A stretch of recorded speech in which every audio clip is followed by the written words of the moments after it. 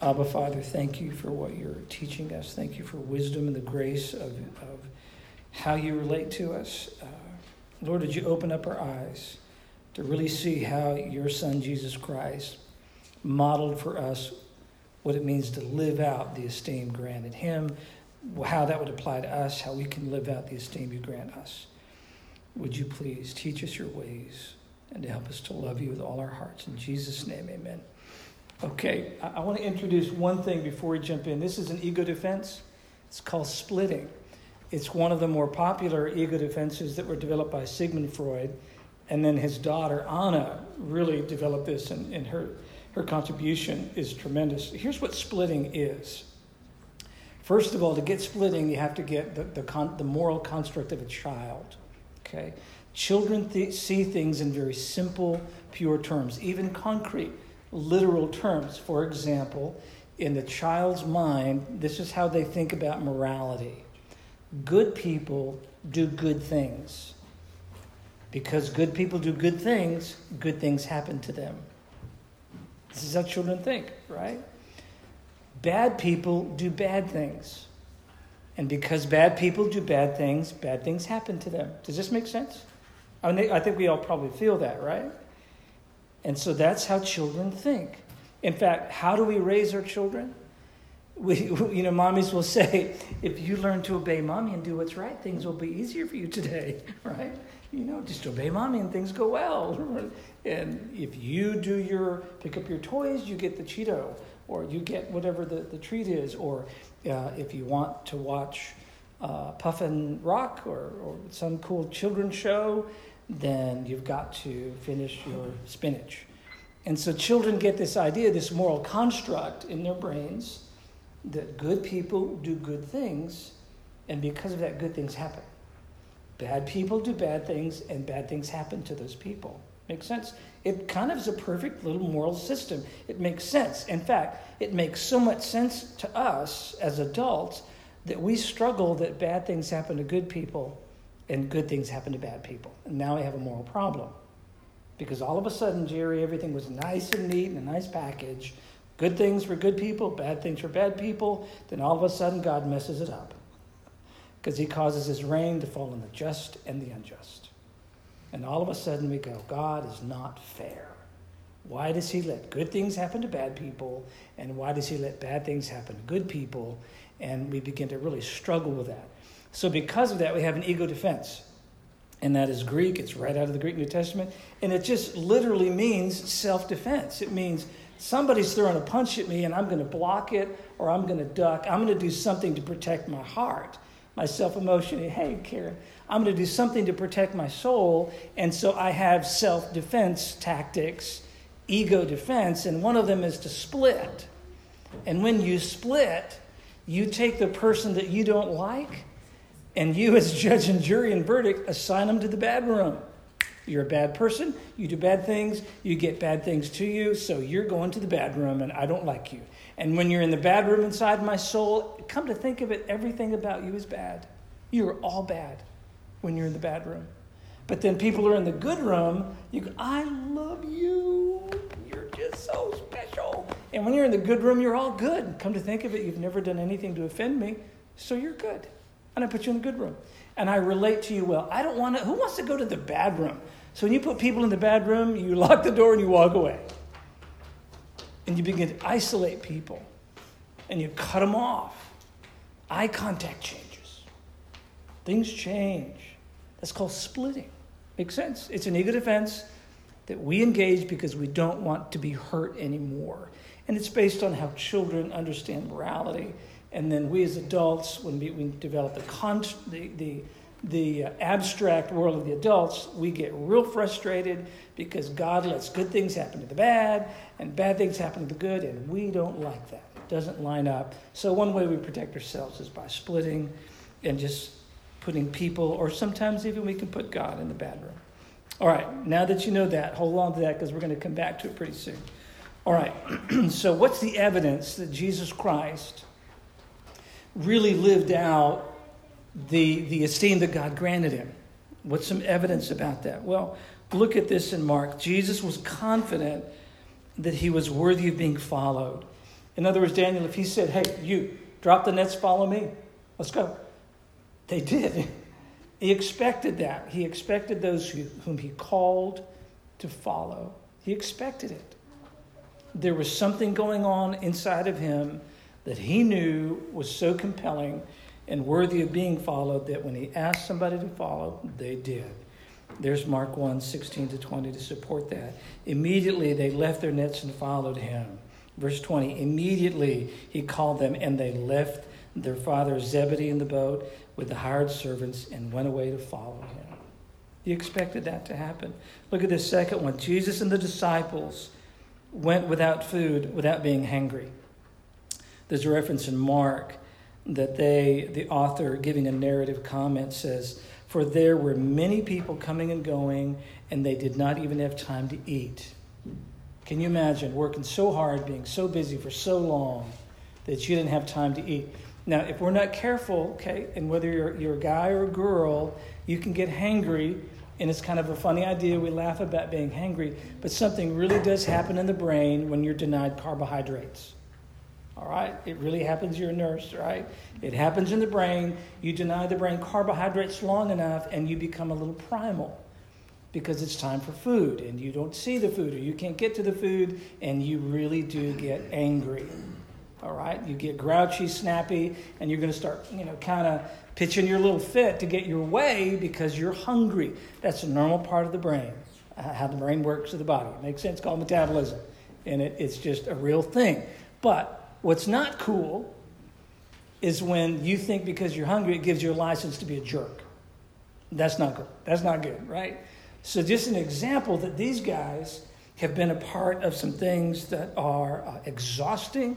We don't know how many days they had been working and getting surrounded and mobbed by people and getting jostled about and touched, and everybody bringing sick people and everybody yelling who's going to get first, and just how aggressive crowds can be when something's for free and it's like life-changing.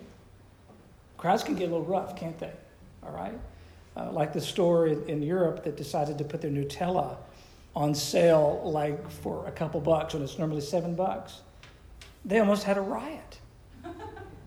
And they had to, remember that? So they had to ration it out because they were being mobbed, right? Well, can you imagine your son or daughter is mentally retarded or demon-possessed or some horrible thing happens and you get to go to get a free healing without even having to go to Children's Hospital? Can you imagine? You think you do a little pushing and shoving to see who's going to get to the healer? Sure. Can you imagine the exhaustion that these guys are dealing with? No food. Might be a little moody, might get a little cranky, right? Maybe some hanger. Jesus could serve even to the point of exhaustion and hunger and not be mad about it and not go into a pouting phase. Jesus, this is heavy stuff here. Jesus received gifts and affection without shaming the givers. There are some people whose self-esteem is so damaged. Some of you are grinning. Your self-esteem is so damaged, you can't receive a gift. You struggle with it like you're not worthy or something like that. And it's really it's a part of a damaged soul. Okay. And by the way, on our splitters, what if you put yourself in the bedroom? And after all, if you're in the bedroom, you're not worthy of a gift, are you? And affection. Can you see the difficulty? Some people who just can't seem to accept that their worth is based on God and that God really does love them. And they even put themselves in the bad room. Jesus received gifts, even affection, without shaming the giver. Boy, that's a powerful example that he was living out the esteem his Father granted him. How about this one? He kept his relationship with his mother in perspective. He kept his relationship with his mom and also his dad in perspective, but particularly his mom. A crowd was sitting around him, and his siblings said to him, "Behold, your mother and your brothers are outside looking for you." He answered them and he said, "Who are my mother and my brothers?" Looking about at those who were sitting around him, he said, "Behold, my mother and my brothers. Whoever does the will of God, he is my brother and sister and mother." He put his mom and dad in perspective. So a great time to ask a question. Men, have you gotten past your mommy yet? Have you? Ladies, you gotten past your daddy yet? Have you learned where you derive your ultimate worth? Men's, not from mommy. Girls, not from daddy. Jesus Christ lived out the esteem his Father granted him. Jesus wasn't emotionally derailed when people laughed at him. It's an amazing story, verse 38 of the text. They came to the house of the synagogue official, and he saw a commotion, people loudly weeping and wailing. And entering in, he said to them, "Why make a commotion and weep? The child has not died, but is asleep." And they began laughing at him. Now, this is not a laugh like, "Ha, great joke, Jesus. Boy, you can really drop the punchline." No, they're mocking him. It's a mocking laugh. They're giving him public, open shame. They're laughing at him. But look what he does. He puts them all out. Can you see him? Right. They're laughing. Ha, look at the fool. You know, he thinks the girls, come on. And Jesus got him on the back. Come on. I understand how funny it is. Let's go outside. Come on, go outside. And he scoots everybody outside, except for the parents and some folk, and watch what happens. Taking the child by the hand, he said to her, "Talitha kum," which is Aramaic, and the author gives us a translation, which means, "Little girl, I say to you, get up." And immediately the girl got up and began to walk. Beautiful. But he didn't go, "Why are you laughing at me? I really am Jesus. Why can't you believe me? Stop mocking. You hurt my feelings when you laugh at me." He didn't do any of that stuff. He just said, "Okay, ha ha. Everybody out. Everybody out in the house. Let's go." He scooted everybody out. Wasn't emotionally derailed. Did what he was supposed to do. And then guess what? The laughing stopped. He was way above the laughter. And man, I got to tell you something about bullying. Just a quick comment. Bullies know when they get you. They know it. They can smell blood, right? And so the minute you start letting the laughter get you and derail you, they smell blood and they're going to give you more. But if you can find that your esteem is granted and based on something far above your peers, you can rise above it, and all of a sudden the laughter means nothing. The mocking doesn't mean anything anymore. Does that make sense? Okay. This is more evidence that he lived out the esteem his Father granted him. This is amazing stuff here. Jesus slept in a boat and walked on water during storms. I need to give you some stuff. This is important for those of you who are kind of geography buffs and things. I think you're going to appreciate this. Here's some things about the geography of the Sea of Galilee that you appreciate. First of all, the Sea of Galilee, ready, is the lowest freshwater lake in the world. It is almost 700 feet below sea level. All right? And because it's a temperate zone, it has moisture, humidity around 65% humidity all the time. All right? And it'll have an average temperature about 88 degrees in August and around just under 60 degrees in the coldest time of the year. So it's warm and moist air because it's so low in what is called the Jordan Rift, the Jordan Valley Rift, which is just like a giant trench that runs through this area, okay? It's surrounded by mountains, all right? Now, Jerry, the Golan Heights, you may remember the Golan Heights.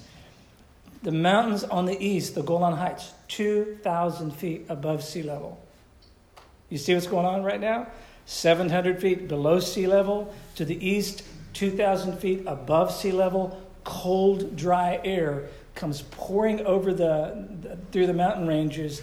And when it hits that rift, it slams down and collides with that hot, moist air. And a storm hits that is crazy. March 1992, 10-foot waves came crushing in on the town of Tiberias right on the borders of the lake. That's in 1992. 10-foot waves. Now guess what? The Sea of Galilee is around 140 to 200 feet deep. It's a very shallow lake. Really shallow. Because it's so shallow, the weather systems can actually move that water really efficiently. okay?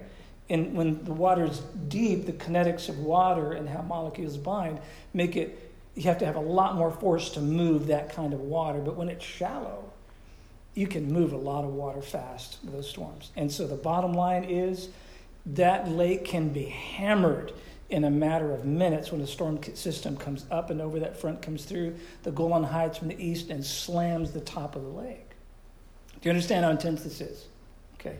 And fatalities are not uncommon. Okay. So that being the case, watch this. So, verse 37, and there arose a fierce gale wind. In other words, this is hammering down on the lake in minutes.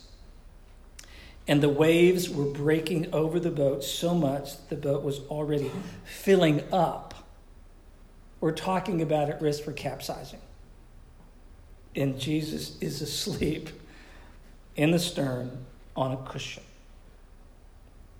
All right, lock it down. You got it? Look at the Matthew 14 story.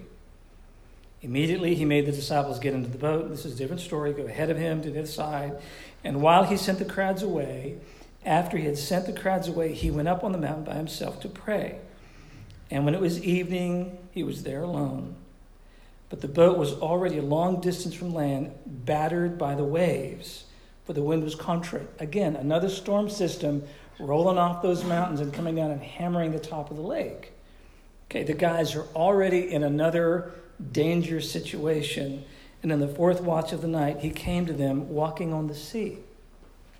What I want you to see is a key principle that Jesus Christ had the ability to sleep during a severe storm, and he had the ability to walk on the water during a severe storm. Okay, he wasn't walking on a flat, it wasn't a flat calm when he was walking on the water in this beautiful, pristine, hallmark kind of moment, you know, with some beautiful duck calls in the background, or a lake loon as he's walking quietly among the lilies. No.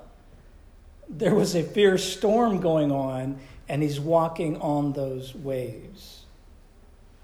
Wow. So here's what comes up. This is what I want you to appreciate.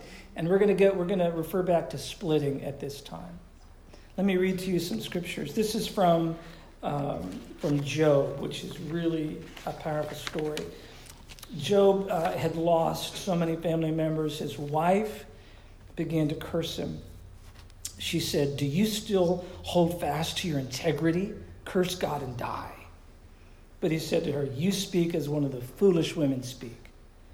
Shall we indeed accept good from God and not accept adversity?" Ooh, splitting. Why is it that we think we can only take good things from God? And why can't we accept adversity from God? Isaiah 45, verse 7. "I am the one forming light and creating darkness. I cause well-being and I create calamity. I am the Lord who does all these." That's tough. Because some of us in our faith, if we could be honest, in our faith, we're still very childlike. We have this construct that good things happen to good people and bad things happen to bad people, and we like that moral construct. And the idea that God could let some pretty bad things happen to us, we struggle with that. We struggle. But it's important to realize that Jesus Christ, he lived out the esteem his father granted him to such a degree that he could trust the good that came from God and the bad that came from God. In other words, let me put it simply. Jesus settled that God was trustworthy. Because he was trustworthy, he was worthy of trust, he could accept whatever happened. Randy, you and I have talked about that. Randy gets things about faith like this. If it went good, if it was a bad day, God is still good. If it's a good day, God is still good. Makes sense? Sometimes we get tripped up and we're splitters and we're not even aware of it. And we can be pretty mad at God and have a kind of floating bitterness because we don't think God's doing a good job running the universe. Makes sense? Jesus lived out the esteem his Father granted him, and he proved it by being able to sleep during a storm or walk on the water during a storm. The kind of storm that would scare sailors to death. That kind of stress. Not I'm having a bad hair day stress. Okay, all right. Just a couple more here.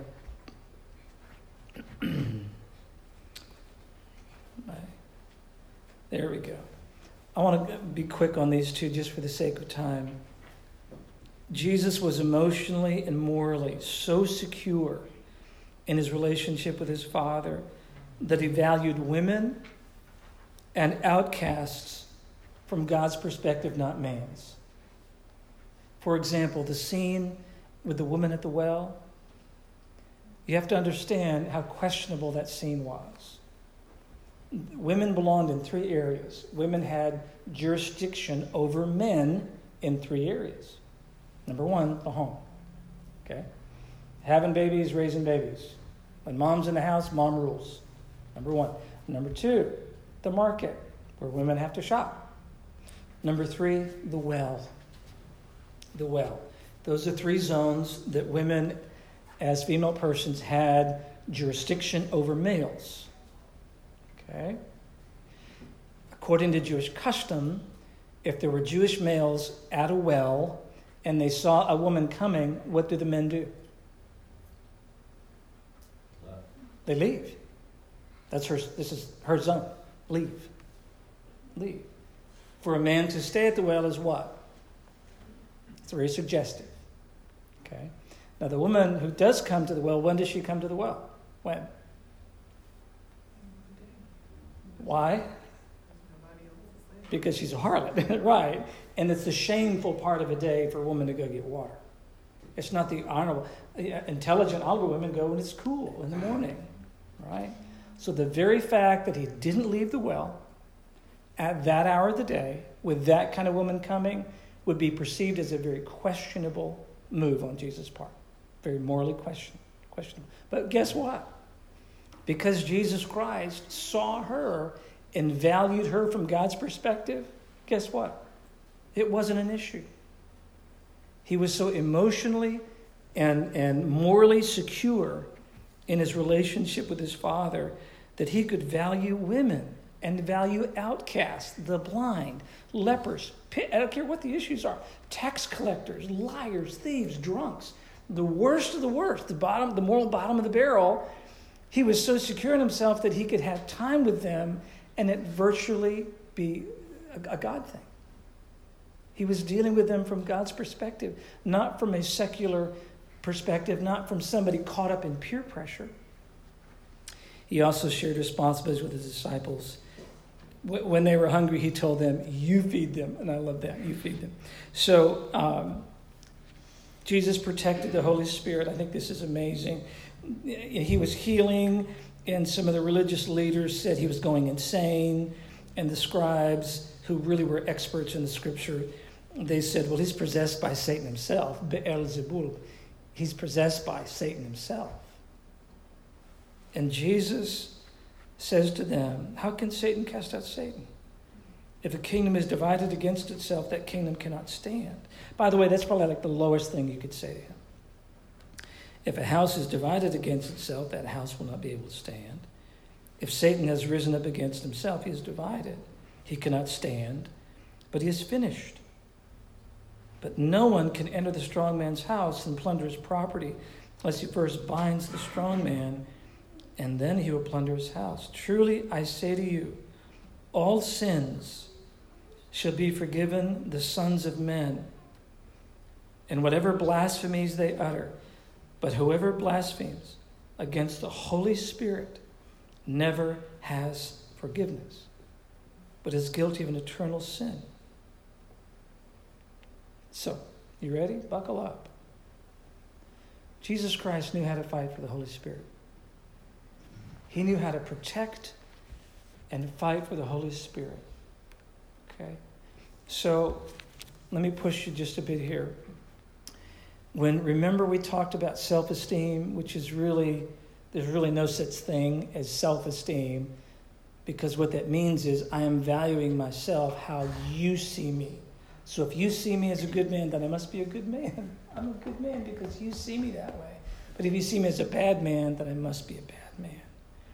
it's like a type of addiction where you live for the approval of other people and you live to impress people. Let me drop something serious on you guys, okay? People pleasers are powerless people. People pleasers are powerless people. They can't handle the crowd. And because they're people pleasers, they have to condone and go along. Right? But because Jesus Christ was so consumed with the will of his Father, he is able to go against the crowd to his very, very core, and he was able to protect the sacred Holy Spirit. And warned that you can cuss me out, guys. You can say the most disrespectful things against me, Jesus Christ, the Son of God. You could say the worst things you can come up with. The worst A, B, C, D, E, F, G you could ever imagine. And it'll be forgiven you. But you say something blasphemous against the Spirit, and it will never be forgiven. Wow. How's that for protecting the Holy Spirit? Okay. And he was able to do that because he was living out the esteem his Father granted him, and he wasn't addicted to public opinion. Jesus Christ was not addicted to public opinion. The fact is, people pleasers are powerless people. They can't handle it. Jesus exposed man-made religion for what it was, of man and not of God. There's a story about a woman. She had hemorrhaged for 12 years. She could not be healed by anyone. She came up behind him and touched the fringe of his cloak, and immediately her hemorrhage stopped. She was probably suffering from, by the way, uterine fibroid tumors. Is probably what she had. Okay. Now, because of her condition, because of Jewish law, was she allowed to go to synagogue? Was she allowed to even be touched? No. She was unclean. You could go on. There's other stories about Jesus touching a leper. You don't touch lepers. And yet he did. Last one, Jesus forgave cruel, insensitive, heartless men. When they had come to the place called the Skull, there they crucified him. I'm sorry, one click back. There they crucified him. And the criminals, one on the right and the other on the left. But Jesus was saying, Father, forgive them, for they do not know what they are doing. And they cast lots and divided up his garments among themselves. Here's what I want you to appreciate.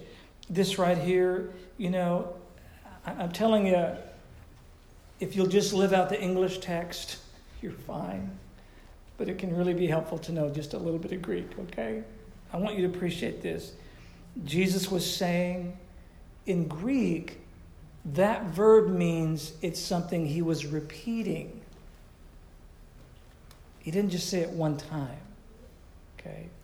So get the image here. Do you have, those of you that are in medical sciences, do you have any idea the pain that Jesus was experiencing at this point? Okay. What's going on with his body? The dehydration. He is in shock. Severe lacerations, most likely from his neck to his hamstrings. Severe laceration. Severe blood loss. What he's going through. He didn't just say it once, Father, forgive them. They don't know what they're doing. He kept repeating that. He said it over and over again.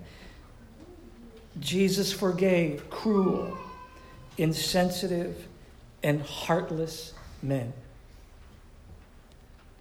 Why did he do that?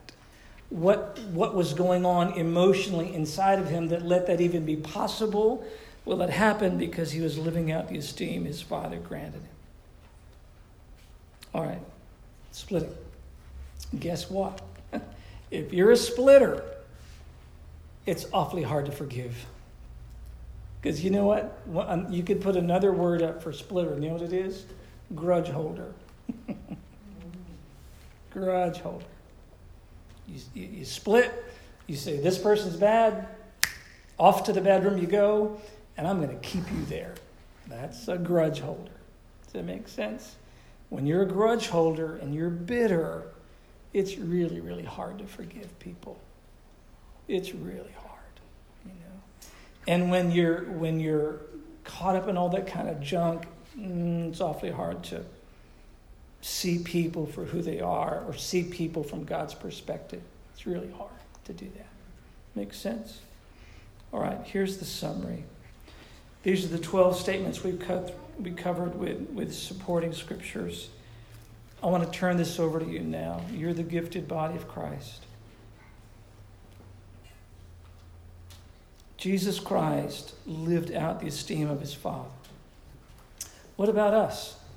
What about us as the church? What about us as individuals? You know, for example, Jesus Christ fought for the Holy Spirit, and he drew a line. He said, you know what? You can say a whole lot against me, but don't you dare say anything about the Holy Spirit. Let me show you how that has affected me in principle. There are occasions in which my daughters started to disrespect my wife, and guess what? They were disciplined by me. And they were disciplined not for being disrespectful to their mom. They were being disciplined because they're disrespectful to my wife. And you don't do that. Does it make sense? And by drawing a line and saying, you do not have a right to disrespect my wife, or from Lisa's standpoint, you don't have a right or the privilege to disrespect my husband, guess what you're building into your children? You're building into them integrity. You're building into them an honor code. And you're helping them to understand that there are some relationships that are sacred. Jesus modeled that. You can say a whole lot about me, about my Father, but you cannot say anything about the Holy Spirit. You can't do it. Can't do it. You're the body of Christ. Is there any evidence in your life that you are living out the esteem that Almighty God has granted you through his Son, Jesus Christ? If not, why not? What does it take to make the jump, to dare to believe that God is worthy of trust, therefore he's trustworthy in both that which is good and that which is bad?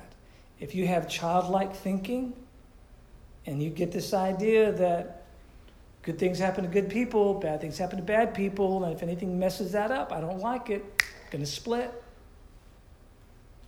then your faith is going to be really, really fragile because God causes his rain to fall on both the just and the unjust. He causes the sunrise on men who are good and men who are evil.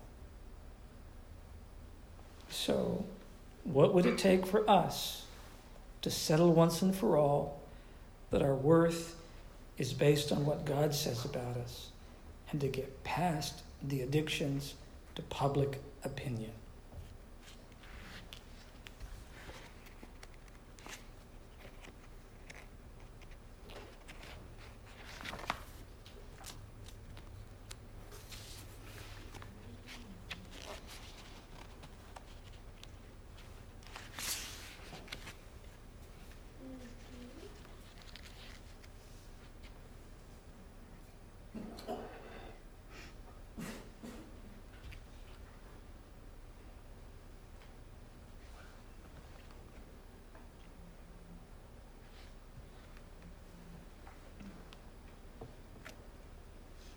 One thing we're struggling with at work is trying to meet the demands of the job and not drive ourselves crazy, but still provide quality in what we do.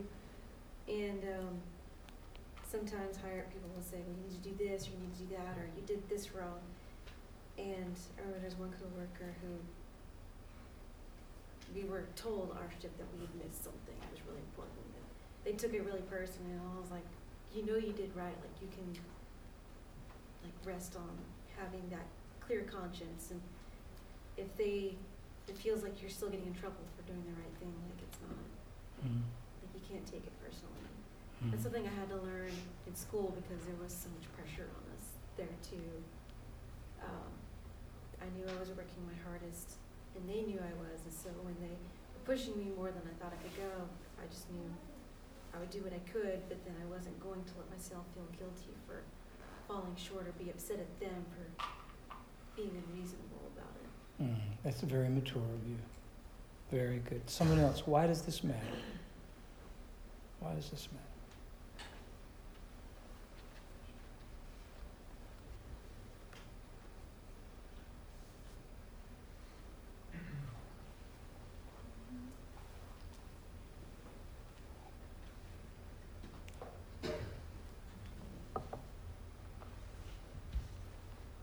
Are you good at receiving gifts? Can you receive one? Can you receive affection without being derailed? Can you give a gift? Not being derailed. We learned that a long time ago, Lee and I did, because someone was doing something one time and we moved into that, oh, no, whatever. And that person just looked at us and said, you're robbing me of a blessing. Absolutely, yeah. And I've never forgotten that because what you feel like you're doing in that moment is just not wanting them to go out of their way or whatever. You don't think about the fact that what a blessing it is to them. Yeah. Edie, here's my opinion, okay? 2 cents and a cup of coffee. Sometimes Christians have serious self-esteem problems, very low self-esteem, and guess what? They put a different label on it to justify it. It's called humility.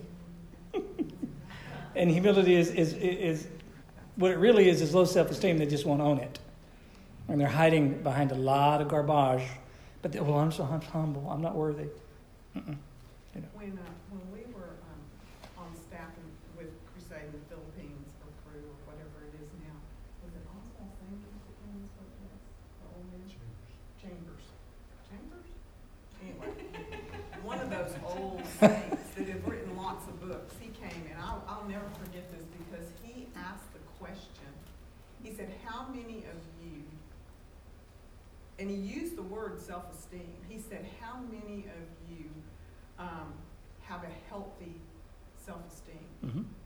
And you kind of looked around the room and people were like going, just a few people were like they were afraid to raise their hand because I do, but this is the wrong answer. I'm prideful is exactly what, they were thinking. And then he said, well, how many of you guys struggle with that? And all these hands, shot up. Like these are Jesus followers. Like we were really proud of that. And I'll never forget, he said, while our hands were still up, he said, do you understand that way of thinking is saying to God, you shortchanged me? You're not enough. Absolutely. And Absolutely. Whoa. And at that point in time, my hand went up because it was true of me. Mm-hmm. But this whole thing of people pleasers and all that, I grew up never knowing who to be. I kind of surveyed the room and I was who I needed to be to not Sure. cross. Sure. After a while, I just got to a place where I realized I didn't even know myself. I was just whoever I needed to be. Wow. And when I got, that was a turning point for me when I just got so sick of having to be somebody different in every situation that it really, I really began that search for who's the real me. Wow. Well, I didn't go to scripture for that at the beginning. I just, Sure. But when I finally did, when I decided who I was, and then I didn't like that at all, didn't like that person. I think that's what drove me as a follower of Christ to figure out what he said about me. Beautiful. I want to tell you a story, and I'll wrap it up. A dear friend of mine, and they're active at Christ Church, I won't use their name, struggled with a lot of self-esteem. And when they would go to work, there were a couple of peers that they competed against, and these peers would kind of laugh and mock and say things that were manipulative to this friend of mine. And I would meet, and we'd have coffee and things, and that friend would be so upset because their self-esteem was being trampled on, right? And they couldn't understand and how to handle these. And I go home and I'm just got a migraine and I'm frustrated with everybody in the house and all this stuff. And I began to work through this stuff, the difference between self-esteem and Christ-esteem. And I said, here's what I want you to do. And I gave him assignments on how to respond to the people that were mocking him. And he did. And he came back for the next meeting and he said, this is amazing. Wow. And they responded so-and-so, and I feel so much better. And they began to do it again and again, and a couple others. And then guess what? He did it with his boss. His boss. And he'd come into the boss, and he had so much confidence, he'd say like, hey, things okay between us? Because there was a little goofiness out there, and I got it untangled, and I know I want to make sure we're on the same page. You okay? We're good to go? Get the work done today? And the boss would go, yeah. Guess what? That friend of mine was just promoted into his boss's position. Above all the people that were mocking him.